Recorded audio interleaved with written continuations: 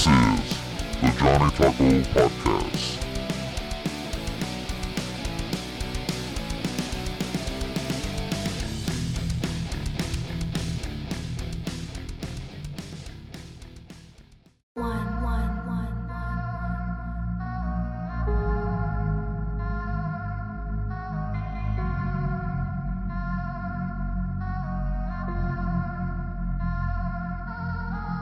Give me a verse, I'm killing that verse. Murderous thoughts you cannot rehearse. Casket a track in the back of a hearse. Been buried in dirt, so I walk with the worst. Known as a flirt, now known as a jerk. Cheated on death and discovered my worth. Cursed on my birth, but blessed when reversed. Sit at the table, my seat is reserved. Hungry for more, give me dessert. Call me absurd, I do not care. This is just me, refuse to be scared. Battling demons and wrestling with bears. Believing in love with no reference to share. Believing in love with reverence to share. Take me alive, I would not dare. Full of surprise, I made you aware. I am an heir to someone much greater. Walk with the stars, I don't pervade her. Give me my savior or give me my death. Nothing to lose, I'm placing my bet. Going all in like this is a test. Don't care about A's, done with deaths. Taking the mass and making a message. Or driving for me, I'm young and I'm reckless.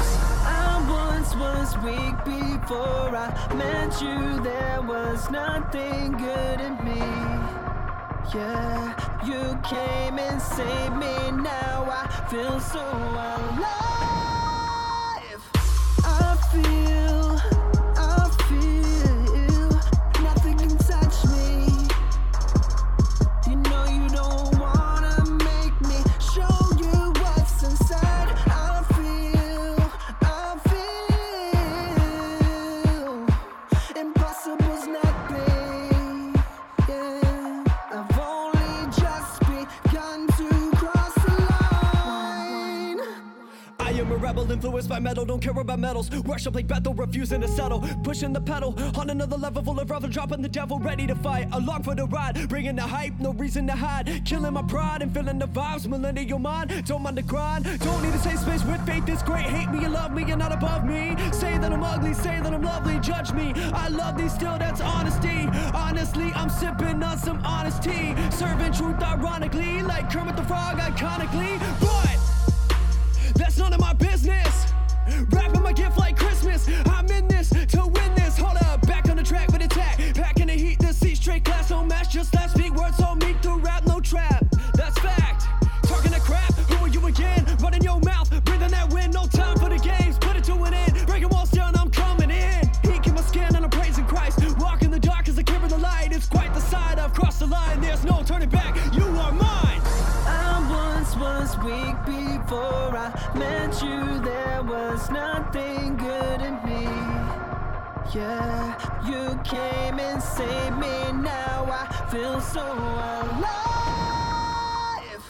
I feel nothing can touch me. You know you don't wanna make me show you what's inside. I feel impossible's nothing. Yeah, I've only just begun to cross the line. Woo! I feel nothing can touch me. Come on. You know you don't wanna make me show you what's inside. I feel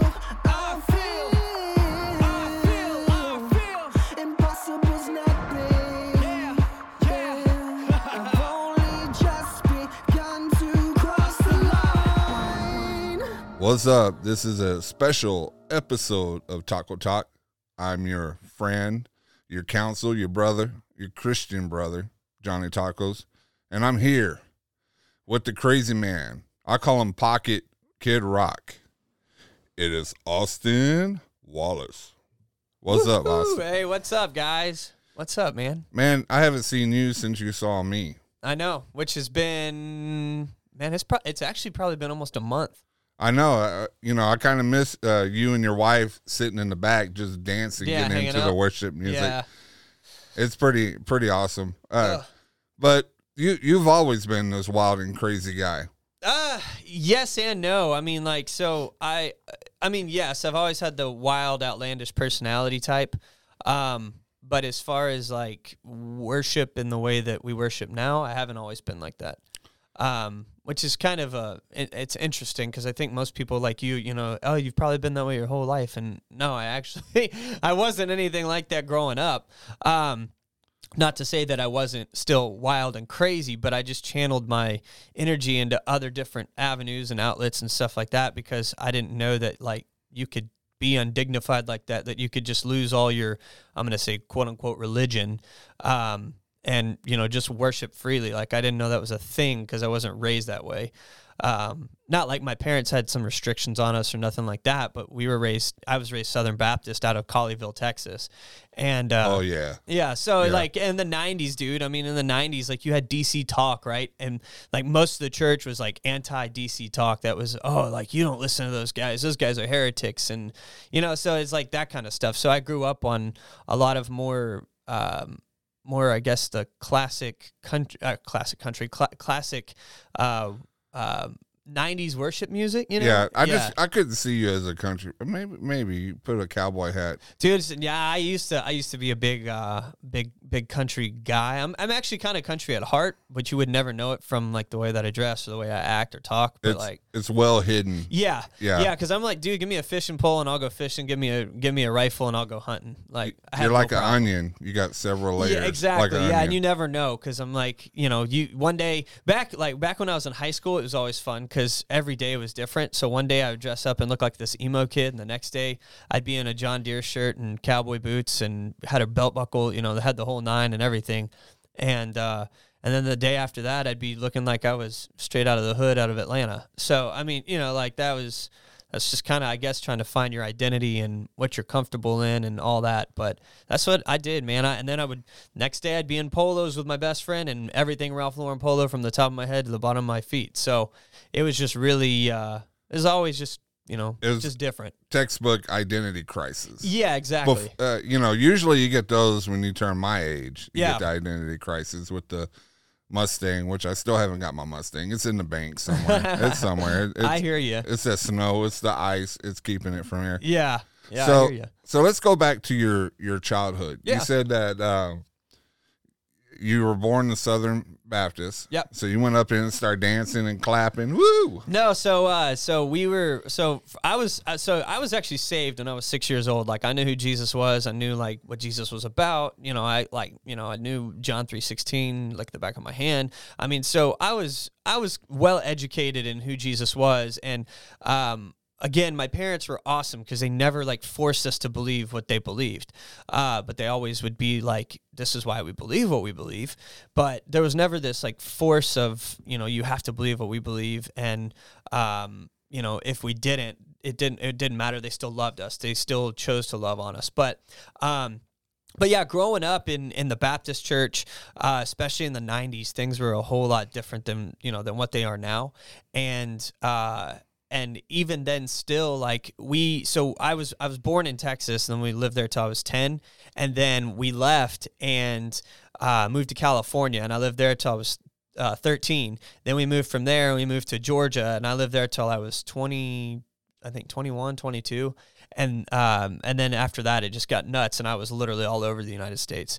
But yeah, so I say that to say, like, when I was younger, I grew up Southern Baptist from the time I was, born to the time I was 10, and then we became non-denominational because I lived in California. But even the church we attended there was super awesome. It was a Calvary Chapel, but it was actually Calvary Chapel, Lake Elsinore. So it was a completely different type of vibe and atmosphere because it was a much smaller church. And like, for instance, the pastor would show up and he was like an druggie and like surfer and everything. I mean, this dude was like the coolest guy ever. Like every kid wants to grow up and live in California. You either want to ride dirt bikes or be a surfer or be, Mr. Hollywood, whatever. But for me, it was like I admired the heck out of him. And going to church on Sundays was so interesting because he would show up and like be barefoot and like walk up in church barefoot and sit on stage barefoot and worship barefoot. And you're like, this is so like odd because you go from being dudes in tank tops and shorts barefoot on the stage talking about Jesus. And the only thing that I ever knew was dressed up nice, put on your Sunday best type thing. And again, like worship there wasn't like this, thing of, just this real crazy, spontaneous, jumping up and down, Pentecostal reverent style worship, I would say. But it was just, it was very, intimate and small, but there was not this whole conglomerate of people waving flags and somebody running up and down the aisles, possibly, catching the holy fire, that kind of thing. So I didn't actually encounter that till way, way later in my life. Matter of fact, most of the churches that I would go visit with friends and stuff, if they did that, I was like, y'all are what's wrong with you guys? Y'all need Jesus. That's not Jesus, dude. I was like that. I was just kind of taken back by it, because I'm like, what are y'all doing? You're just putting on a show, I'm thinking that you're just doing this out of, ooh, I'm just, here to, for my own entertainment, or I'm trying to get eyes on me, whatever it be. And so for the longest time, dude, I didn't know that was a thing. I didn't know that raising your hands, jumping up and down, really pouring your heart out was something that happened. Like I said, until way later in my life. I think I was actually 23 when that all kind of clicked for me. Well, so. It was funny you were saying that. I still, get to a point where I'm like, do they really have the Holy Ghost in them, or are they just trying? Because there are some people that do seek out attention, and there's a lot Absolutely, yeah. I'm not going to say any names because I want to protect me and not protect. Yeah, I know what you mean. Yeah. But I've seen it. I've seen it where I'm thinking, I don't feel the Holy Ghost presence around that person. Yeah. And I know the person might be, thinking other things besides the Holy Ghost. Right. So, but it's funny when you were saying you knew John 3:16 like the back of your hand. The first time I ever known John 3:16 was Stone Cold Steve Austin. Yes, sir.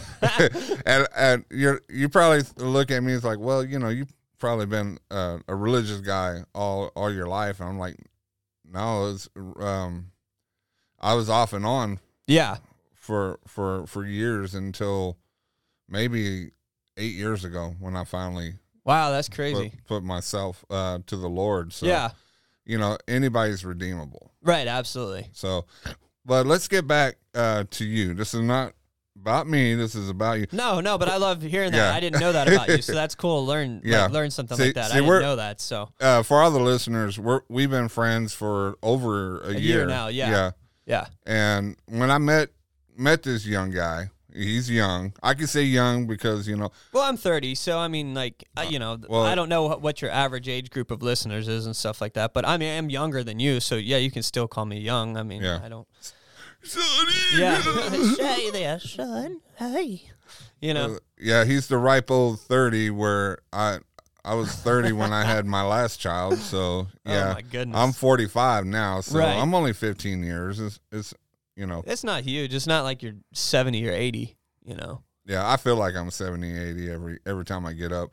And just to let you know, when you get older, you can tell how much older you get by how long it takes you to get out of a chair. I've been told that. But see, they also said when you turn 30, your knees and your back start hurting. And I guess I got blessed in that endeavor because I actually broke my kneecap when I was 12, and I've crushed one of my vertebrae in my back jumping off of a staircase and landing on my tailbone. And my back and my knees have yet to hurt me, and I'm almost 31. So I'm like, man, I must be doing great. So I'm trying to hold in there and hold on to that. Nope, not me, not today, Satan. So yeah. Boasting, it's not. I know. And then right when I say goodbye to, my knee. Yeah, exactly. I took an arrow in the knee once. Yeah, exactly. So, but back to your childhood. When you went to California, you met the surfer, the pastor. Yeah, he was the pastor. Yeah. I'm just thinking about the dude from, the Great Lebowski. How he would just talk. Yeah. Like, hey, what's up? Is that how he talked? He was super chill. I mean, just a very, very... nice. Yeah, I mean, yeah. But he didn't have this, super Morgan Freeman poetic styled voice, I mean, it was very, what's the word? Calming? Yeah. His voice was just calm. He just had a calm voice to him and a calm spirit. His name was John. And I mean, like I said, he was phenomenal. Probably one of the best pastors I've ever heard preach. He's not the pastor there in Calvary Chapel, Lake Elsinore anymore, but and he hasn't been for many years that I know of. But my mom and dad are still pretty good friends with him. Okay. And yeah, so it's cool. I think I forget what he's doing now. I know he's retired, but I'm sure he's out surfing. I don't know. I think he lives out in the desert though now.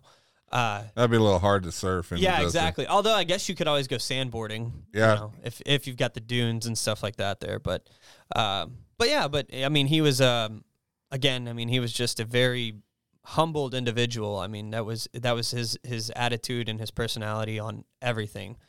Was just this humbled servant of Jesus. I mean, Yeah. it was amazing. You know, God uses everybody as a tool to help you understand more about him. Yeah.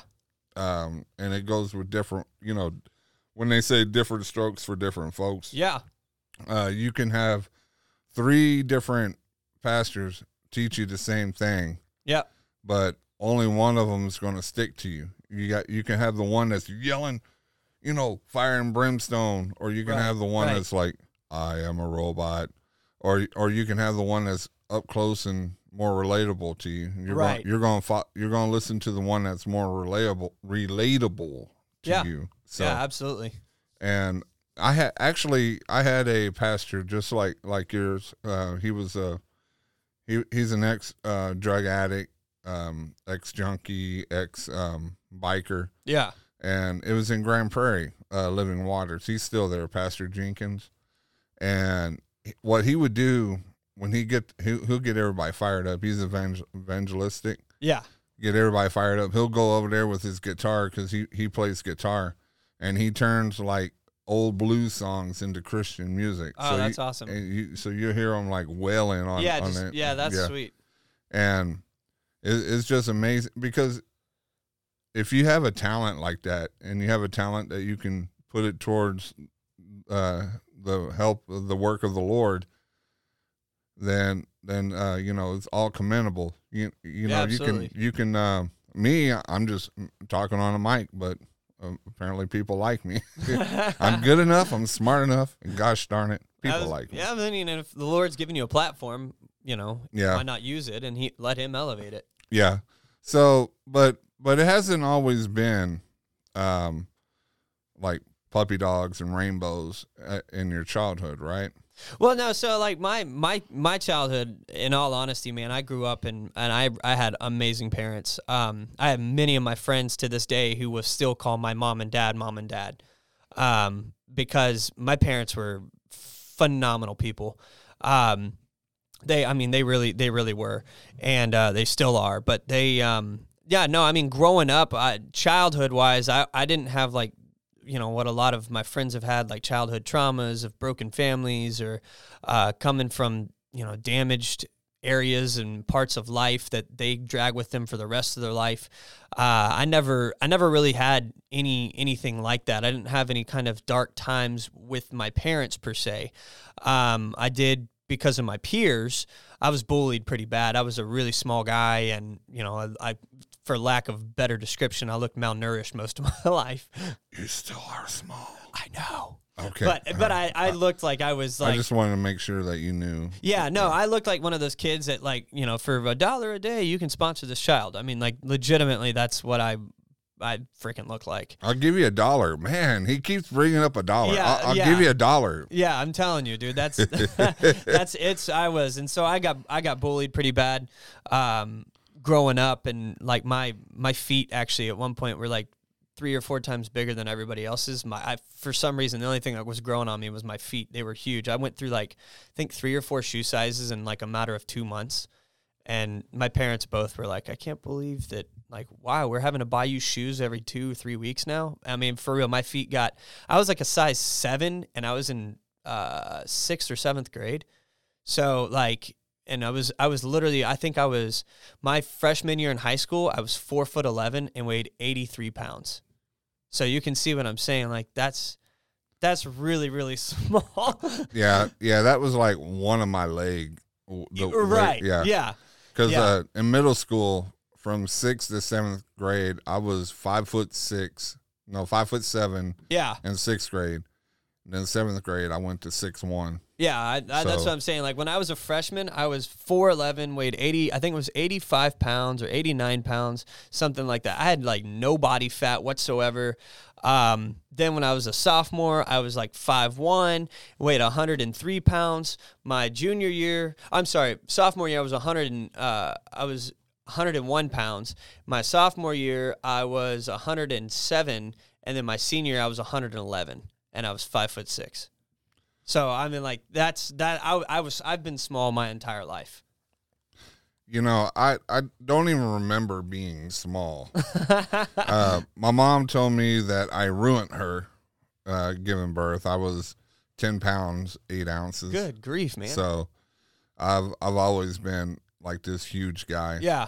But, you know, you said you were bullied as a kid because of your Because of my size and your everything. stature. I was bullied as well, but it was different because I was a chunky monkey, Yeah. you know, and they would bully me the whole time. And you're like, well, you were tall and all that, but It didn't matter.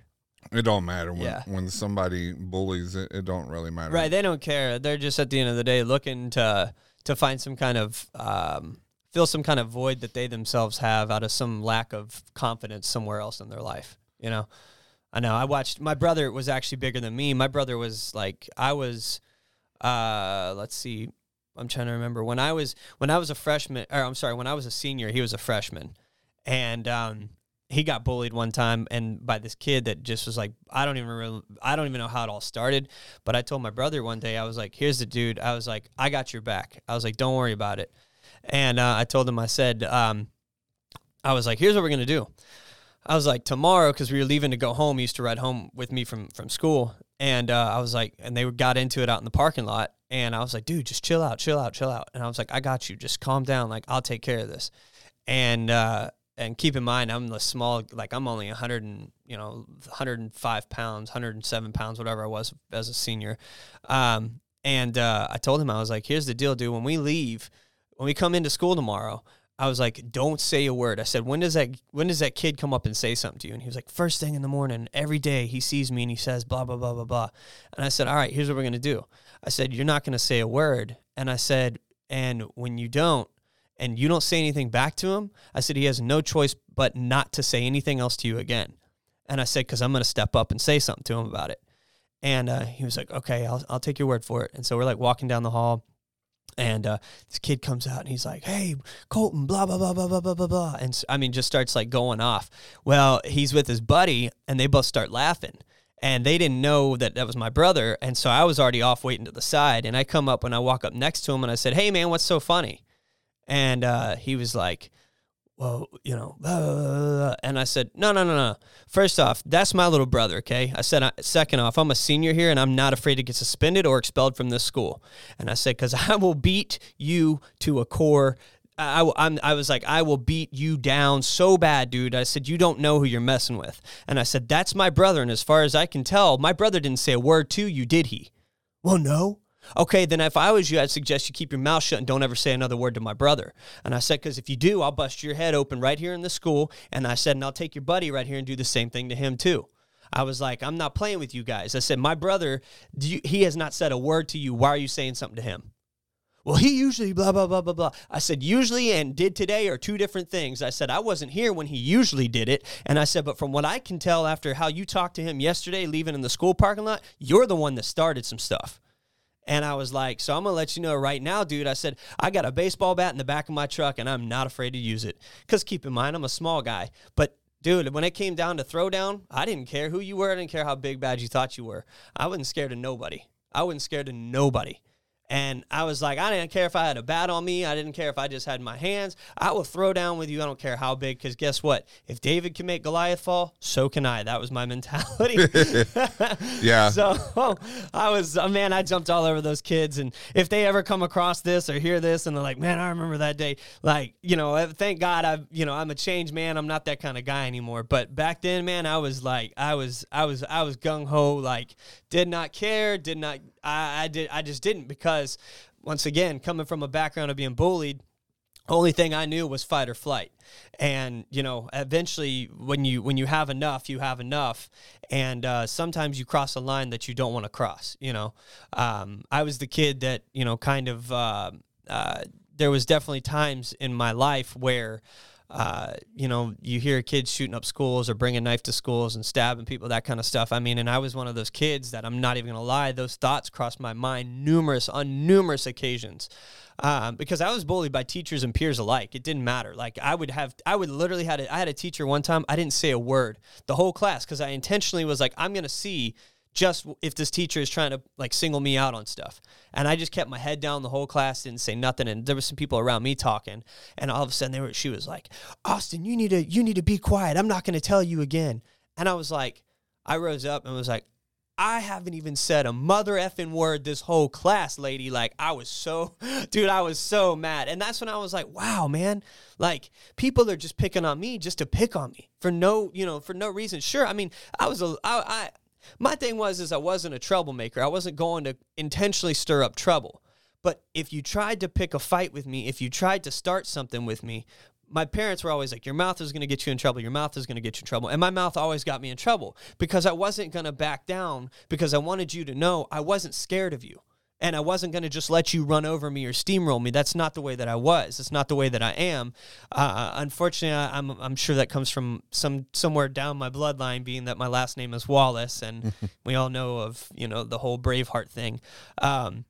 But so I like to think that I do have some savage blood in me, but thank God again that, you know, that's part of my testimony is that God has changed me from that man to who I am now, and rather fight you in the flesh, I'll fight you in the spirit.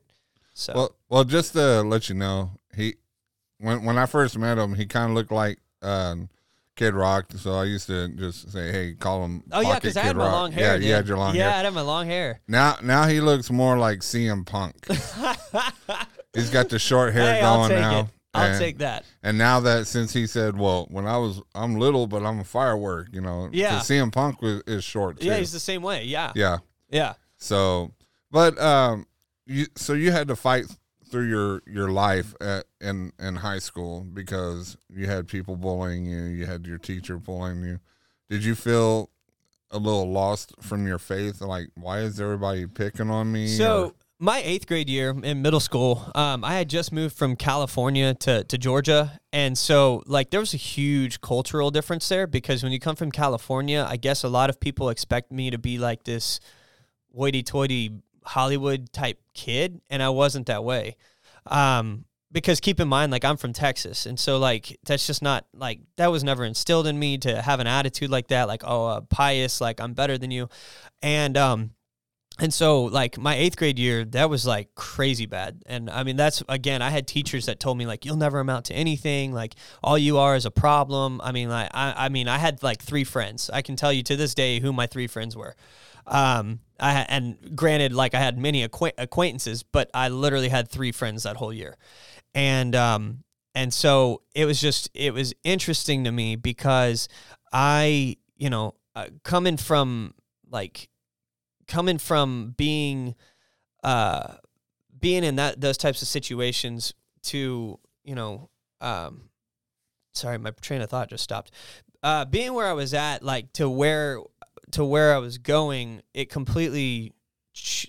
just completely changed everything. I think I'm just trying to think back here. Sorry, my brain is not. I think your train of thought went off the tracks. It did. It literally ran off. Where was I going with all that? I'm just, you're holding my hand telling me the story, so I'm like, sorry, man. You got me lost, man. No, I got myself lost. Hold on. What was your question again? My brain, dude.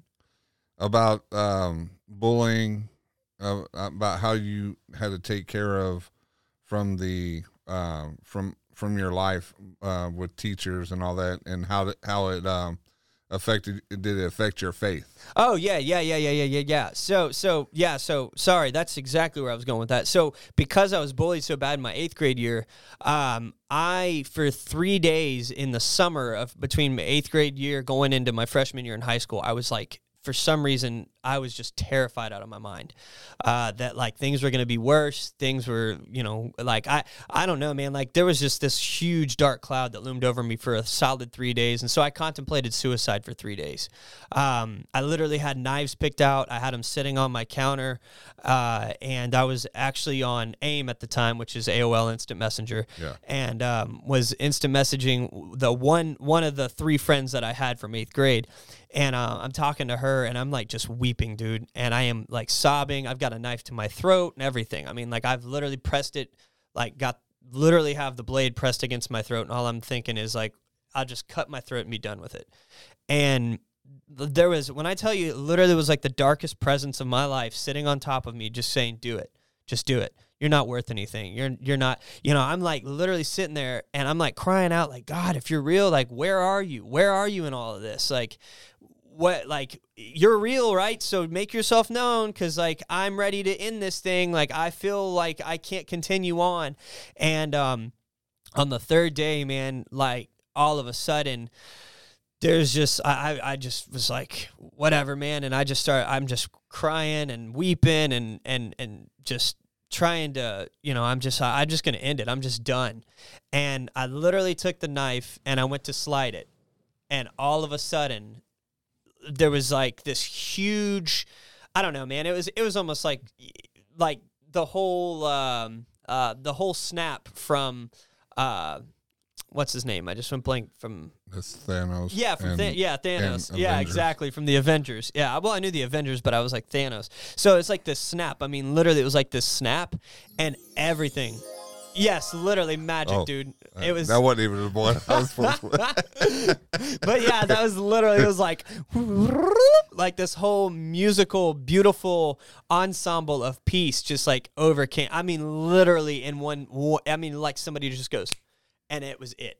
And I literally dropped the knife, and I stopped crying, and I was just like, okay, like. That there's no explanation, like that had to have been something from God. Like there's no rational chemical in my brain that could have, endorphin wise, could have been released at that exact moment to say, hey, no, I've still got more for you. And so this just surmount, like this mountain of peace just like slams into me. And dude, it just wrecked me. And I just sat there, and I was like, from that moment forward, I was like, nobody's ever gonna take me out. Like, you're not going to, like, nobody is ever going to steal my peace. I'm never going to let anybody steal my peace again. And so there was this huge momentum going into my freshman year of, like, I was so nervous of what was to come because of how bad I had been bullied and, you know, in middle school and you know, and what was going to come of me, that I was just kind of like, man, this sucks. But like at the end of the day, I'm not going to let it get me down. I'm not going to let it beat me up. I'm going to fight. Like if that's what it comes down to, and that's where that whole attitude and mentality came in was, I'm going to freaking fight this time. I'm not going to let people say those things. I'm not going to let people talk down on me, because they don't know what I've been through. They don't know what I just dealt with and the things that I've been going through for the last 2 or 3 years of my life, you know, from hearing from other people and you know, and having things talked about and said about. So I was like, from that point forward, I said, screw it. I'm freaking fighting anybody and everybody. And I don't care how big and how bad you think you are, because if I can overcome that with God, then I can overcome anything. So yeah, you know, people don't really see the issue with people being bullied. They can't go into people's minds to see it. Right. And unfortunately, you know, a lot of the people don't have that awakening like you did. Yeah. And unfortunately, they either self-harm, right, or they harm somebody else. Right. And it's an ongoing struggle. Yeah, constant, dude. Constant. It hurts my heart, because I've seen people, the nicest, kindest people that you can ever meet. Yeah. And they get beaten down to a point where they give up. Yeah. And then you start seeing them doing drugs, drinking, excessively. I had a good friend of mine. He was an alcoholic, but he never wanted to touch the stuff through high school and all that. Yeah. But life really beat him down to a point where he couldn't get up without having a beer. Yeah. He couldn't go to sleep without drinking. He couldn't function. Yeah, he was a functioning alcoholic. Yeah, and I've known people and like I've this. seen it. But let's hold on to that. I'm gonna pause for a sponsor real fast. Okay, sounds good. All right, we'll be right back. You ever wonder why a guy would promote a woman's clothing called Confidence Shop? Because Debonair Gentleman isn't here yet. But if you're a lady, and I know you're a lady, and you want to look like $1 million, please come and see the nice ladies at Confidence Shop. Tell them Johnny sent you, and Trudy will find that right look to make anybody's head turn around. They are located in Waxahachie, but they have a Facebook page called Confidence Shop. Thanks, Confidence Shop, for giving my wife a reason to make her closet overflow with great clothes. And we're back. We're talking with Austin Wallace, his life as a rock and roll legend. Yeah. In his mind is a rock and roll legend. There you go. Through the time of being a bully, you had an issue. Did you have an issue of drinking or paraphernalia? No, so I never got into drugs. I never got into alcohol. Women were my thing. Now that didn't actually become till like much later. I was 16 when I lost my virginity. Kids, we don't condone that. Yeah, no, Yes. Believe me, if I could go back and tell younger me, like, hey, dude, just wait, like, save it for marriage, I would absolutely have done that. That's the only different thing about my life I think I would have ever, like, gone back and done. Because women became my fascination and my captivation. Became your idol. I don't know if it necessarily say idol, but it was like, it was a driving force behind just wanting to, it was always a challenge. It was a game to me. It was I want to see who I can pull. I want to see how well I can do this. The gift of gab was my thing. I wanted to see how well my talk, my smooth talk could, how far it could get me. So that was kind of my thing. So never during being bullied did I ever, sleeping around with women was never my thing. I think it was just kind of happened in my life, and that became my crutch. That became my thing to want to find peace and satisfaction out of, and trying to fill that, that comfort, because there's something comforting in having somebody, that desire that somebody wants you. And I think that's for most women. I know that for a fact. Most women are, if they can find that satisfaction in being wanted. And for a lot of guys, that's the same way. And that's definitely how I was too, because I'm much more of an emotional type guy than I am kind of physical. And so the sex was more of an emotional thing for me. It was there's this connection, and you want me and I want you, and we're connecting on that level, which is a spiritual thing. And so, looking back, I like I said, I wish I would have told myself, just, dude, control it. Don't do that. Don't, do whatever you got to do to not put yourself in those situations. Because it made me grow up and not distort the way that I viewed women, because I never really viewed women as an object or anything like that. But it just made me have a desire to want to, try and see what I can do, try and see what I can say to see how far I can get with that. Like I said, it was like a game, and winning the girl was winning the prize. So that was always kind of my biggest struggle. And then I got married, and, that pretty much stopped. I know you say pretty much, well, it should have just stopped completely, but that's a very hard thing to do when you go from being a single bachelor guy to, getting married and thinking that that's going to solve the problem. And when in reality, it's like, that doesn't necessarily solve the problem, because when you've been so acclimated to, well, I got this girl this month, and then now I'm on to the next one, I'm on to the next one, I'm on to the next one, I'm on, whatever. Then it's this constant change of scenery, if you will, I guess. Yeah. You get bored. You start doing this, you start getting a tendency of being bored with that person. Yeah. And so you skip to another person because it's the excitement of learning somebody new and experiencing somebody new. Yeah, exactly. And that's what it became. It was like a drug. It was a high. Yeah, absolutely. And the more you got it, the more you wanted more. And I keep saying more and more and more. Right, but I mean that's the true. But you start becoming numb too to that because. When is enough enough? Yeah. Yeah. And that's kind of like how it was for me, because I was like, you know what, if I just get married, like, if I find somebody that loves me and I love them, like genuinely we love each other, we connect on that. So that was the one thing that I strove, what's the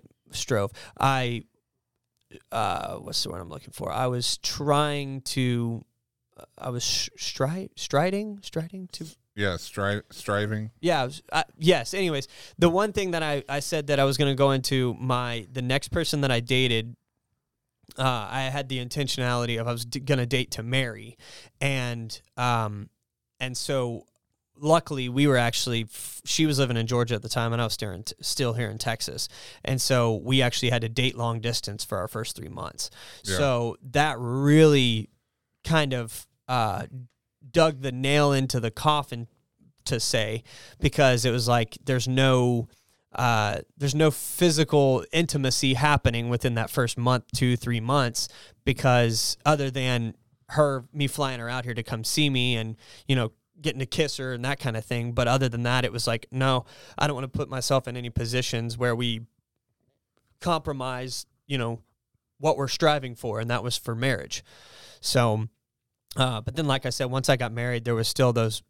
I've had my moments where I've had my flaw, and and fallen kind of victim into saying something or flirting with somebody, and my wife's called me out on it. And thank God she has. I'm glad that she has, because I remember when you flirted with me and she called you out on it. Oh yeah. It'd be like that from time to time. So. But I've also had long distance relationships. I had 2 of them. Yeah. Where one of them lived in 5 states away. It was hard, right? Because in a relationship you crave, and it's not sex. No, it's just the intimacy. It's actually be physically. Yeah. In the same room with that person. Right. Or knowing that you can see that person at any time. Right, exactly. So it started becoming a issue. Yeah. But you also, if you're in a long distance relationship, you don't really know that person. Yeah, well, and again, you don't get to see how they act and respond in certain situations because you're not there to see it firsthand. What's funny is a lot of the girls that I dated, we actually dated long distance. And I say long distance, it was like an hour, maybe 2 hours away. And a lot of my friends were like, why do you do that? And I don't know. I just always had a knack for picking out girls that lived further away from me, I guess. And to me, an hour wasn't that long. So I was used to driving an hour everywhere. And so I think for me, it was just like, I'm being long distance. It was something that I wasn't unfamiliar with. And maybe that was like God's way of preparing me for that, because he knew that my wife was going to be 12, 14 hours away from me in a car versus, like if I wouldn't have had all the long distance relationships I had, there's a very good possibility that it would have never worked, because I would have never been used to that. I would have never been like, oh, I'll give this a shot. So yeah. Yeah. On one of the long distance, I decided to move all the way to Florida. Yeah. So I picked up, loaded everything in my little Chevy, drove all the way to Florida, spent like a half a year there. Yeah. Finally figured out who that person was, and it wasn't the person for me. So I had to put my tail between my legs and head back to Texas. Well, I'm glad that unfortunately didn't, I'm glad that didn't happen to me. I'm glad it happened to you Yeah, and not I'm glad me. it happened to you and not me.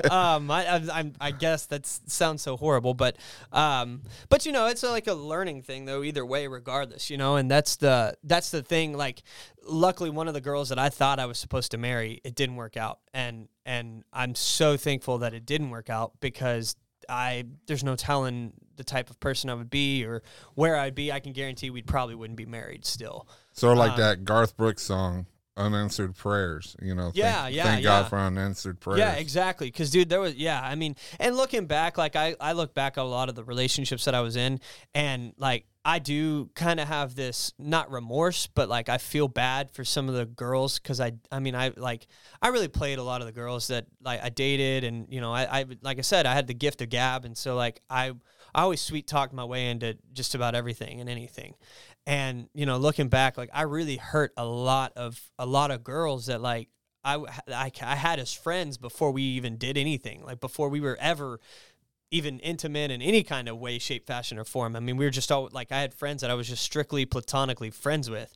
And I'm like, you know, I look back and I'm like, man, I dropped the ball as not only a Christian, but as like a guy, like a decent guy in general. Because that was one thing I was priding myself on, was not being like the rest of the guys. And of course, every guy that's a con, you know, is like, I'm not like the rest of them. That used to be my pickup line. Yeah. That was my pickup line. Yeah, exactly. So that was always my thing. And but I always, like, I tried to live a way that would prove that to them. I'd be like, I would always tell them, like, you don't have to listen to me. Just watch the way that I treat you. Watch what I do. And genuinely, like, at the core, I did care, and I did want to provide that, like, you know, that showing you that, like, I'm not. But the ulterior motives always would come into play on the back end, because I'm a guy and I'm wired to think physically about things. And so it, like I said, it sucks, because I've lost a couple really, really good girlfriends that were like I said, were just strictly platonic friends. And so that kind of sucks, because I like, there's days where I'm like, man, I just wonder what so-and-so is up to. Yeah. And, you know, like, because I would like to know, because I mean, I was friends with them for years, you know? Yeah, you know, hindsight's 20/20. Right. You know, when you're looking back, you're like, wow, I could have done this, I could have done that. But, you know, God doesn't want you to live in the past forever. Right, exactly. Because if you live in the past, you'll never appreciate what you have. Yeah, and what he's doing right now. Yeah. You know. And yeah. So with you having a relationship, long distance relationship, you end up marrying her. Yeah. So was this because you had a bond with your brother, right? Yeah. Y'all were y'all had a big bond, because, you know, you stood up for him on your senior year, right? Yeah, my senior year in high school. Yeah. So you had a huge bond together. So it's kind of funny. So growing up, we were always semi-close. And as we got older, we kind of got further apart, because I was doing things that he couldn't necessarily go do. You know, I'm 16, 18 years old going to the clubs, and he's wanting to go to the clubs. He was only 18 months younger than me. But, you know, he's like, well, I want to do the things that you do, you know? And so, like, there was always this, you know, he wanted to be like the older brother, you know, he wanted to be like me. And he admired a lot of the stuff that I got to do. He always admired, like, he was, like, always jealous of, you've always got the friends, and you're the popular guy, and everybody loves you, and everybody wants to be around you, you know? And but the thing is we were both two different types of people. I'm a very optimistic type of person. My brother was very pessimistic, for the most part. And as he got older, I think he kind of started gearing more towards the optimistic side of things. But, like, there would be times where I would try to encourage him, and I'd be like, stop doing XYZ, because you just look stupid doing it. Like, there's no sense in, like, why continue down the same path you've already been down when you know that doesn't work, you know? That's the definition of insanity. Yeah. So, you know, it's like, you know, doing the same thing over and over and expecting a different result. And so, like, I would try to encourage him in things, and he would just only find, like, the negative thing that I said, and be like, dude, I wasn't even being negative. You know, I'm just telling you, like, stop being stupid. And he'd be like, why are you calling me stupid? And I'm like, I didn't even say you were stupid. I said stop being stupid. So he was he was on his defense.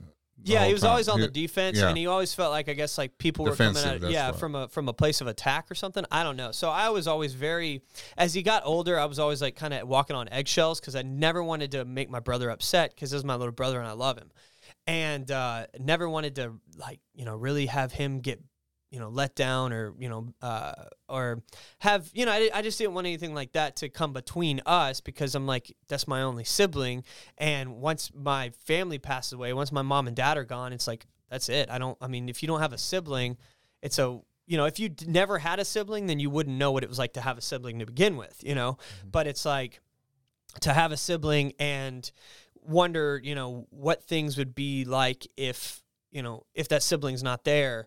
It's a whole, it's this whole shift in the mentality because it's like you don't have that, and when you don't have that, it's a very just a weird situation because it's like you don't really know how to feel about that situation. So it was always like in the back of my mind, like I never wanted to do anything to drive a wedge between me and my brother because I loved my brother and because again that's the only sibling I had, and it would be horrible to lose your family, but like I don't want to lose my brother knowing that I don't have anybody else to talk to and share memories with about mom and dad growing up and those kinds of things. Yeah.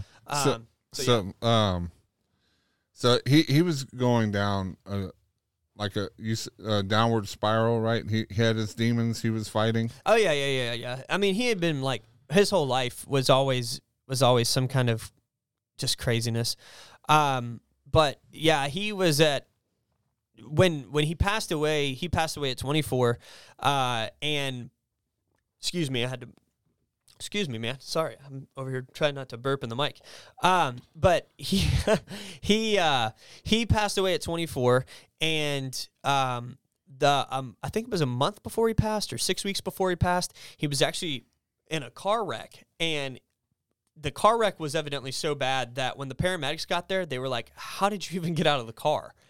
And how are you not just like, how are you alive basically? Yeah.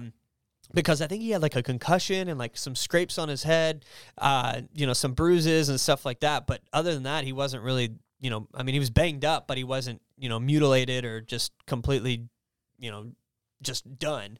And so he went through, he had that happen. And then I think it was like 2 weeks later or a month later, he's out driving my mom's car, and him and his girlfriend had got into a fight, and he rolls my mom's car, and it rolled like 6 times before it stopped upside down, and sledgehammer lands up in the driver's seat. And so he grabs a sledgehammer. He says he's laying there, and he looks up, and he sees sparks shooting out of the hood. And he was like, I know that's not a good sign. I need to get out of here. And he grabs the sledgehammer and busts this window out and crawls like 20 yards away. And then the car just explodes. I mean, just like there's nothing left.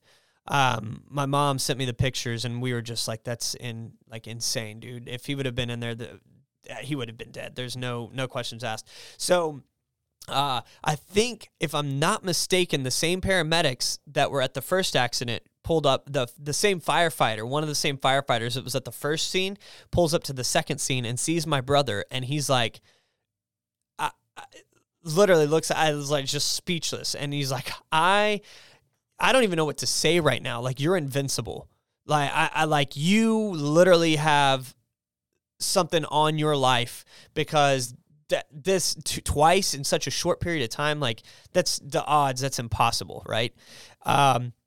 So that happens, and then fast forward to, I think it's like 2 weeks later, and he had been drinking and got into, he was actually on, like, I think it was Adderall. He had like bipolar disorder and ADHD, and I forget what it's like, borderline schizophrenia or something like that. And so he had a bunch of like mental issues, but my brother, I think partially I attest that to, because my brother was a freaking genius. He was a very, very intelligent human, and if he put his mind to anything, like, good luck stopping him, because you're not. And so he the night that he actually died, prior to that, he was mixing his pills with alcohol, and of course that gets you high and gets you all over the place and whatnot. Again, children, do not do this. Yeah, no, don't do it. It's horrible. And so that night he actually dumped his pills on the toilet and was like, I don't care. Like, I'm not taking this crap anymore. I'm changing my life. I'm done with this. And leaves our house. And we don't really know exactly what happened or how it happened. It had been raining really bad. He left the house to go get cigarettes. And my dad and his girlfriend had hid his keys. Well, he found his keys.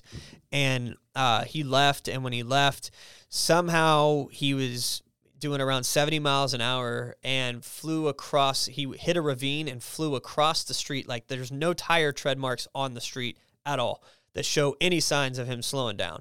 So he clears an entire road, and it's right off of 287. And he clears a whole section of the road and slams into a tree.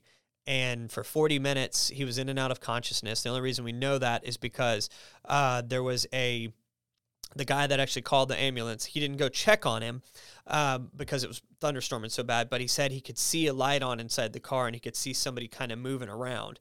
And so the paramedics, they showed up, and like I said, like 40 minutes later, which is astronomical long time to wait. And they pull him up, they take him to the hospital, they put him on the operating table, and he's dead. They said he fought the whole way to the hospital. Like, they were like, he was like, I am not dying tonight. And then once they got him on the operating table, that was the end. So again, it was a very interesting situation, because at one point he was like, I just feel like I'm invincible. I mean, when you cheat death twice in such a short period of time, like I'm basically invincible. But we were always afraid that he was going to like commit suicide or something, just because he struggled so bad with his mental issues. And he was actually getting ready to go to court in July, and that happened in May. So I think it was July. It was June or July. He was actually getting ready to court. He was getting ready to go to court for possession of marijuana, because my brother would smoke pot instead of doing Adderall, because he was like, I can control that. Like, it literally helps me control my ability to think. It chills me out. It calms me down. And, he's like, and I'm not just smoking pot to get high. Like, I'm smoking pot because it's literally helping me change my mind. Mm-hmm. So it was always this fear that we were afraid if he went to his court hearing, that he was never actually going to go to jail, because we were afraid he was probably just going to go home and shoot himself. Because that was always his thing, was, you're not going to take me. Like, if I'm not going on my terms, it's not happening. And so we said that it's a bittersweet thing, because we think that the Lord went ahead and took him the way that he did, because he didn't want Satan having any kind of glory. Because if my brother would have shot himself, it would have been a whole different ball game.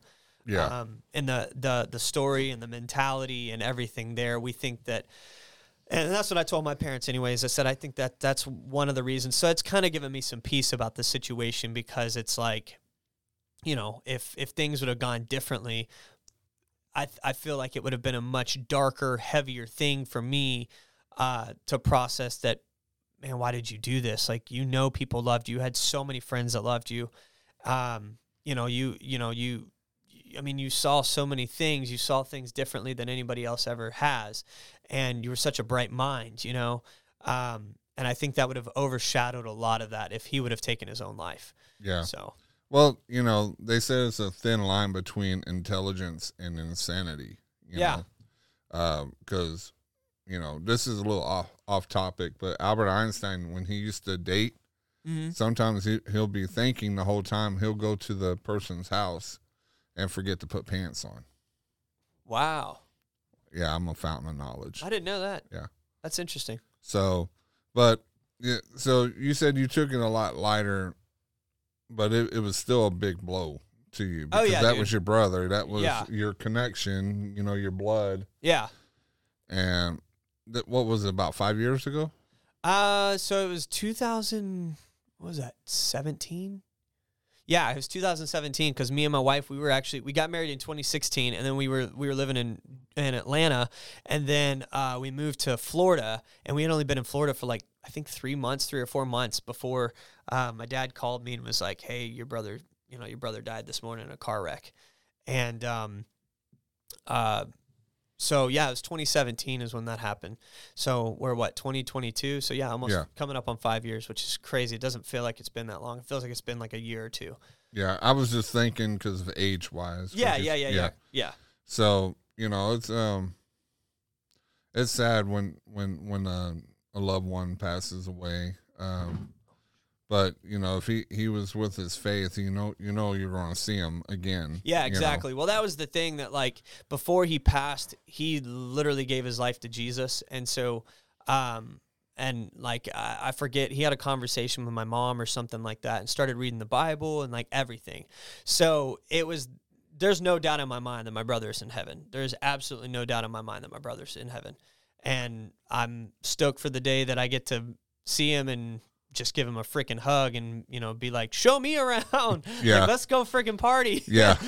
So, it's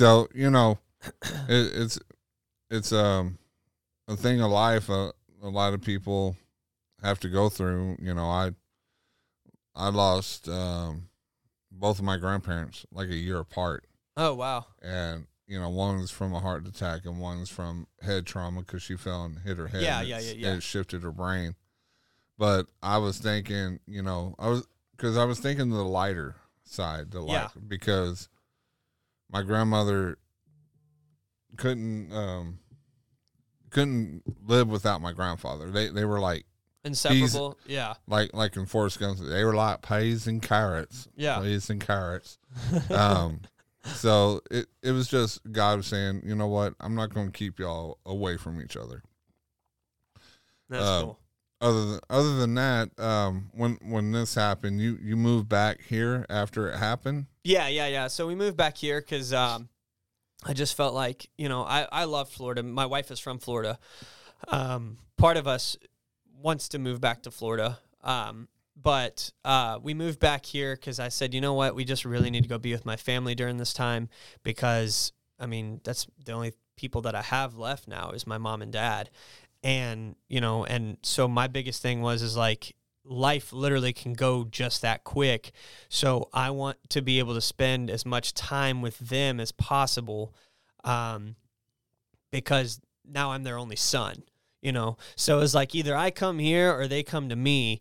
And to me, I was just like, it just made more sense to go be with them for the time being.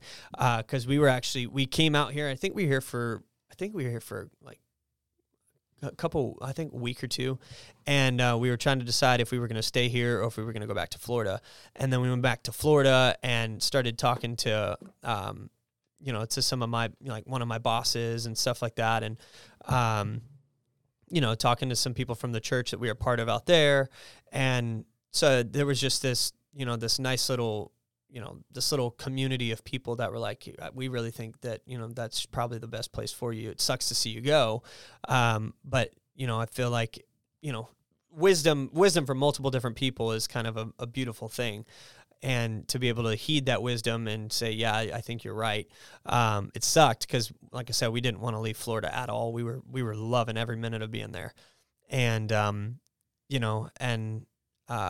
so it was, coming back was a bittersweet thing because, again, didn't want to leave Florida, but here we are with my family, and now we've been out here since he passed.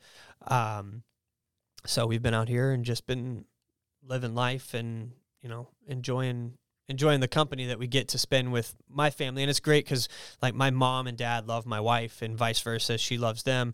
So she's, she enjoys being around my mom and being around my dad and all of us going on family trips and stuff like that. So it's really, really nice. It's definitely played out very well to be able to have that life and do life with them. And we're still hoping at some point we'll either move to Tennessee because that's where my wife's brother lives, or, and her parents are talking about moving to Tennessee because that's where her brother lives. And so, So I don't know. She wants to move. My wife wants to move to Tennessee. So I don't know. But then she's got other family that's in Florida. So again, it's this whole like, where do we want to go type thing. And, so we're just kind of like, whatever, we'll just wait on the Lord. And if he says go to Tennessee, we'll go to Tennessee. If he says go to Florida, we'll go to Florida. If he says stay in Texas, we'll stay in Texas. I mean, whatever it is, at the end of the day, whatever God wants us to do is all we want to do. We're like, just send us wherever you want us to go. I mean, he may pack up and say, hey, take your stuff and go to Italy or go to Greece or, and I would love that too. But no, you have to go to the Philippines. I'm sorry. Dude, I would God love to tell go to you the Philippines. to go to Cebu. Yeah. Go to Cebu. You have to go to Cebu. Send me to some of the poorest countries. I would still make the best out of it and absolutely love it. My wife and I, we love to travel and we love to go experience new cultures and meet all different types of people and all that. So I'm all game for whatever they wanted to do. I'm serious. If the Lord was like, go to Africa and go to Zimbabwe, right? Or Kenya, or, go to some country that I don't know what country. Yeah. Wakanda. There you go. I don't know what like the poorest countries are over there. Ethiopia, maybe. I don't know. But if he was to send us like to Sudan or something and was like, go live there, like, okay, we'll just trust you and we'll know that you're going to provide. And, it may be war, a country filled with war and we may be running from people or we may be shooting back. I don't know, but wherever we need to go, just as long as you don't get the blood diamond. Yeah, don't you go. Get the blood diamond, you'd be all right. You'd be all right. And don't get on boats because there's pirates over there. Yeah, that's true. So, that's true. But you have an awesome family. You have a wife and 2 children. Yep. Beautiful family. You have a beautiful family. Thanks, man. She is a very talented photographer. Yes. She took a picture of me and my wife for Christmas. Yeah. And my wife just loves the pictures. Oh, that's awesome. I could put her website on yeah, this absolutely. thing, so. Yeah, if you want to put it like her, I think her Facebook page or whatever, I'll send you the links and all that kind of stuff, and that way if you want to share those out. And she also does like a picnic kind of thing. Yeah, posh picnics, luxury picnics where they set up picnics for you. We had the little meat tray. Yeah, the charcuterie board. Yeah. Yeah. I and if I would say it, it would sound like a cuss word, and then I had to bleep me out. So, but we got good. one. We got one because we spent the New Year's in downtown Dallas, so we got the board. And then she's like, "Oh, look, it came with boards." And your wife says, "Do you have the boards?" Well, I didn't know we were supposed to give them back. And so she's scrubbing them. Here you go. Oh my gosh, that's yes. Well, we need that back. Yeah, here's your deposit. yeah. There you go. $50 deposit. Yeah, something. Yeah, no, I didn't know that. That's funny. But you have a great family. You're a talented person. You're a rapper. Yeah, a rocker. Yeah, you just do everything. Try to do everything, yeah, But you have that persona, you have that presence that people just want to be like. Like you said when you were younger, you had that gift of gab, and you had that thing. But if you ever thought maybe God was fine tuning you to doing what you're doing now, 2013 is the year that I really got to discover who God was in a way that I never imagined possible, because that was the year that, for me, when I used to, like I said prior, and part of the testimony of, seeing people dance and jump up and down and hoop and holler and do the whole nine, 2013, dude, I actually got to experience the Holy Spirit in a way that most probably never will or never thought was like a legit thing. So they've never been open to that. And I got a crash course. Like I got a serious crash course. Me and this girl that I was dating at the time, this is one of the girls that I'm still actually really good friends with.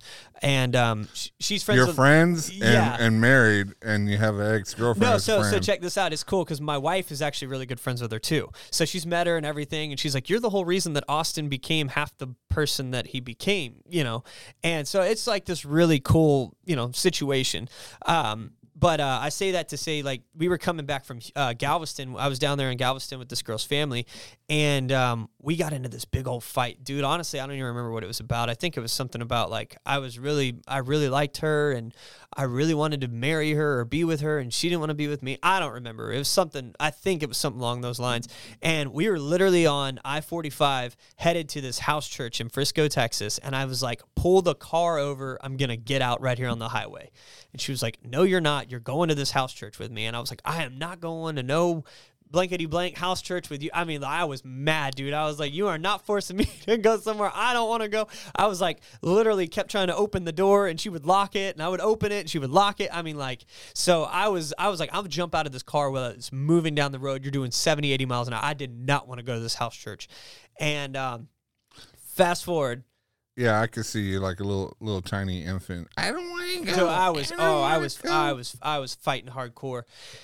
Fast forward, we pull up, and I walk in this house church, and I thought this was like a cult. I was like, I just walked in, and I was like, oh, this does not feel right. Like, something's off at this place. Like, what is going on?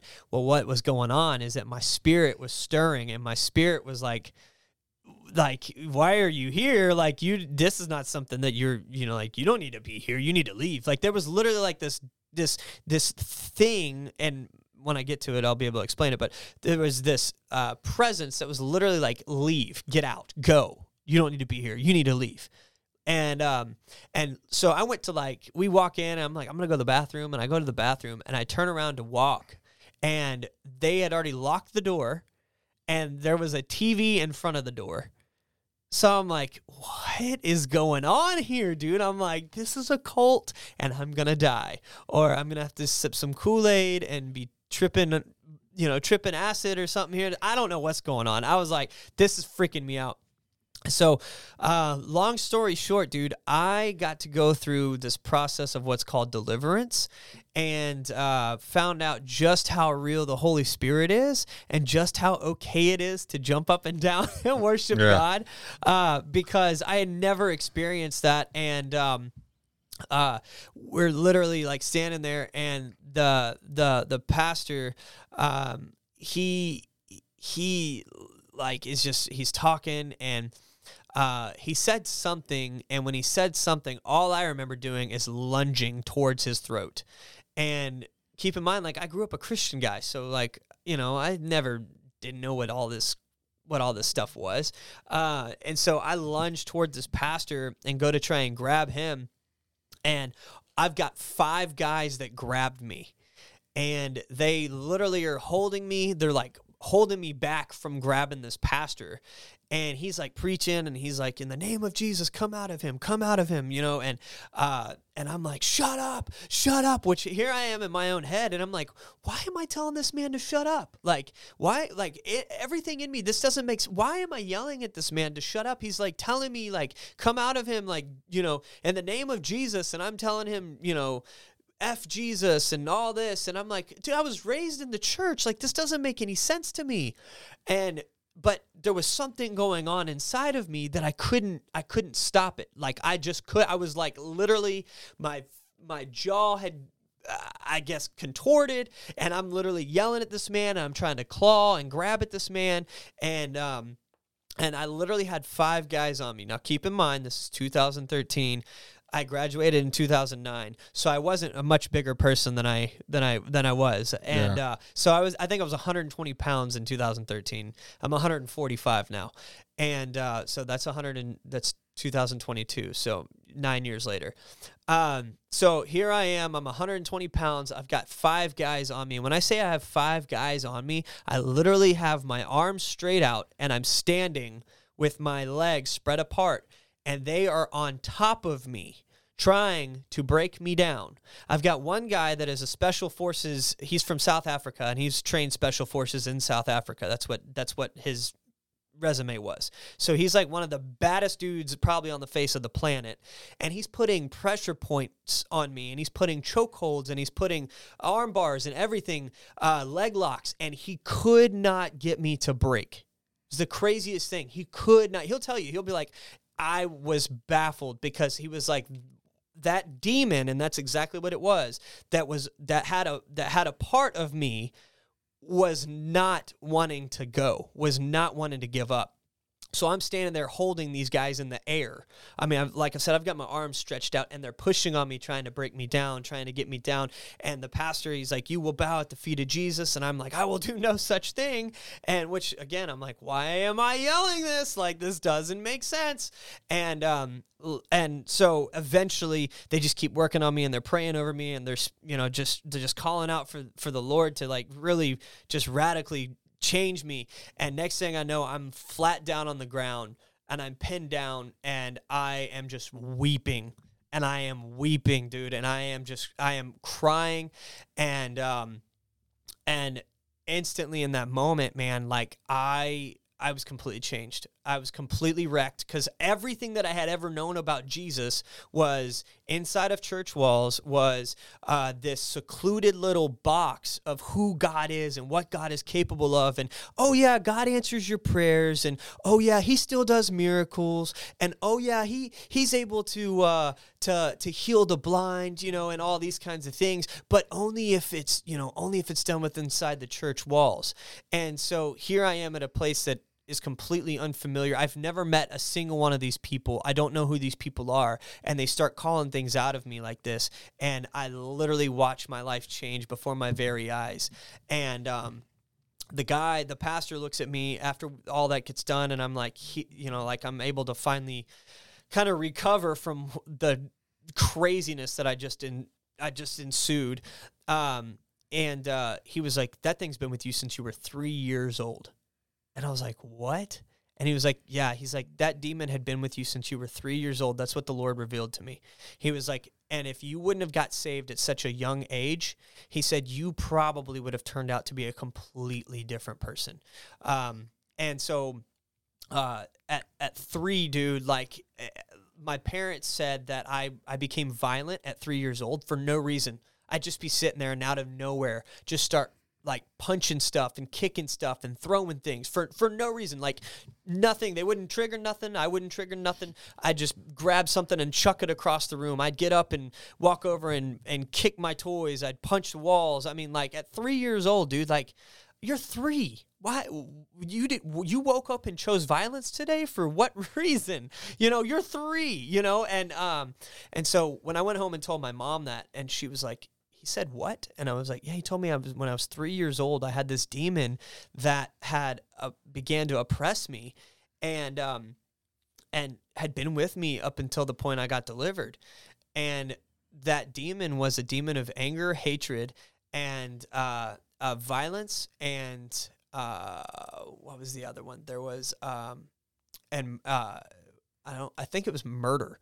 And so those are some pretty heavy pronouns, I guess is the word we'll go with, because it's 2022. Some adjectives. Yeah. Some adjectives. So that was some pretty heavy stuff to hear that. And it was always weird to me, because as a kid, I grew up in a great family. But I remember being on car rides and thinking about different ways that I could murder people and get away with it.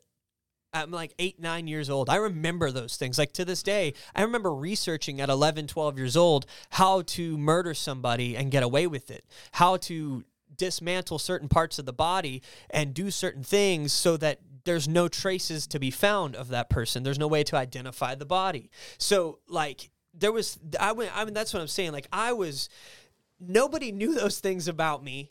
And I never shared those things with people, because I'm like, why do I think these thoughts? I'm 9, 10, 11, 12 years old. Like, I remember these thoughts. I remember being in California thinking, I remember being in Texas, driving down the road, going somewhere and thinking these things and thinking what it was like. I told my wife the other day that I used to wonder what it would be like to just choke somebody and watch the life drain out of them.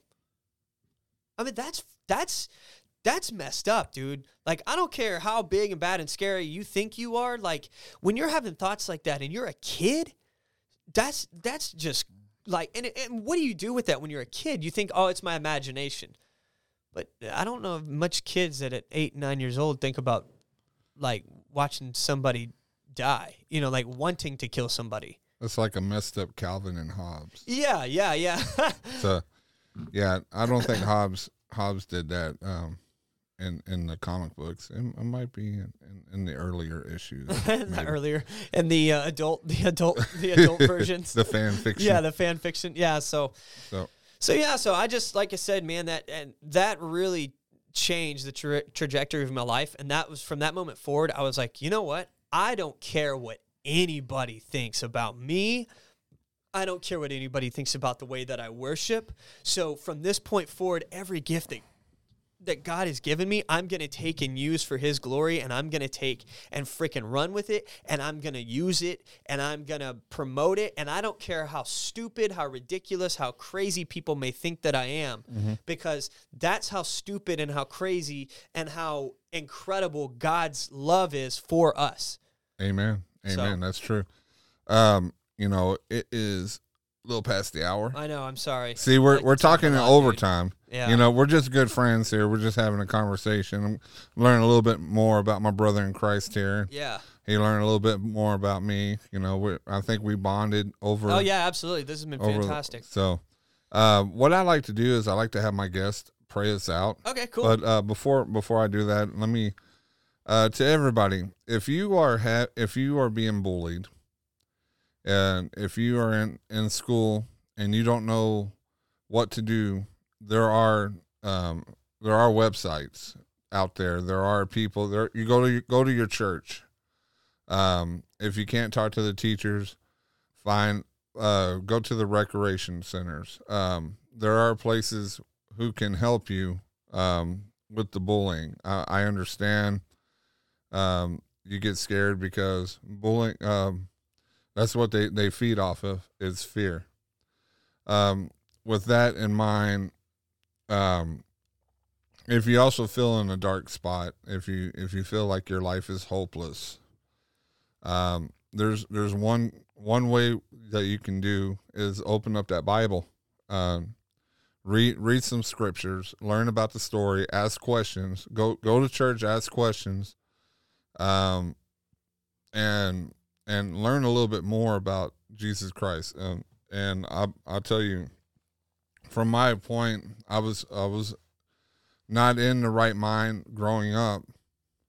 If I was in the right mind as I am now growing up, that whole feeling of being worthless, the whole feeling of being bullied, the anger I had inside me, the suicidal thoughts I've also had. Yeah. All that would have subsided a lot more, but there are people out there. There's 1-800-SUICIDE that you're completely anonymous. So I just want to thank all the listeners, all the new ones. If you stumbled upon me by accident, it's not by accident. Maybe God had something in this podcast to help you out through your life. And I want to thank all the listeners that listen to me every week, twice a week. You are the glue that keeps this weird podcast thing together. I want to thank Austin here. Thank you, man. I appreciate it. His Greek name is Augustus. I have a son named Austin, and I call him Augustus because it actually is. It's Austin. Oh, is it really? I didn't know that. And my wife gets so mad. It's Austin, not Augustus. Quit saying that. I'm like, well, that's just what. That's just a Greek version of it. Yeah. But I really want to thank you. Your testimony. I know it hears people's hearts that are listening. Well, thank you for giving me the opportunity to share it, man, because it's not very often that I get to really go in depth. And, everybody likes the thing that frustrates me so much is people only want surface level for the most part. And I'm like, I'm not a surface level guy. Like, let's go deep. Like, that's what life is about, is the depth, man. And that's the same thing with Jesus, is Jesus doesn't want surface level. Jesus is like, dude, depth. And I did tell you to bring your oxygen tank. Did you? I know. You did bring it. I did bring it. Yes, sir. I You brought my forgot your oxygen flippers. tank. How you going to float back up? I was gonna bring my wetsuit, but being that it is cold as it is out here, I didn't know if I really wanted to get that wet. Yeah. Yeah. As long as you don't bring your Speedo over here. I've seen those pictures, man. I do not have the body for a Speedo. You got lucky, Johnny. Yeah. You got lucky. I got the beard though. Yeah. You got that's the what beard. That's what I got going for me, the beard. But can you go ahead and pray us out? Yeah, absolutely. Father God, we just come to you right now. We thank you so much for just being able to do life, God. For every person that comes across this or is listening to this, Lord, I just pray that your grace would be on them, God, that if they don't know you, that they would come to you to know you. If they have questions, Lord, that they wouldn't be afraid to reach out to Johnny or me or somebody that they feel comfortable and confident to talk to, Lord, and that you would just reveal your heart to them through these outlets. Thank you so much, Father, for just being with us today and giving me the opportunity and giving Johnny the platform and the ability to host something like this so that people like me can share our stories and go in depth with them and not be afraid to share what you've done in our lives, Father. And we just thank you for that, and thank you for your goodness, Lord, and for your love. I just pray, Lord, that you would just bless every person that has listened to this, and Lord, that you would bless Johnny and continue to grow his platform. Father, I just thank you and I praise you, and there's no name above your name, Jesus. Amen.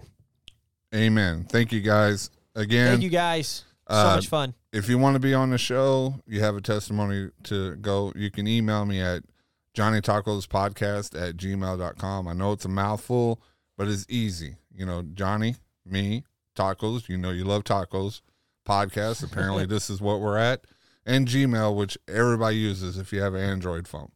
So God bless you and keep you, and we'll see you again. Oh, also, we have an origin stories coming up in 2 days with Tim Brito. I'm going to butcher his last name. I'm going to ask him before we have the show because I don't like butchering last names. But it's Bridestein.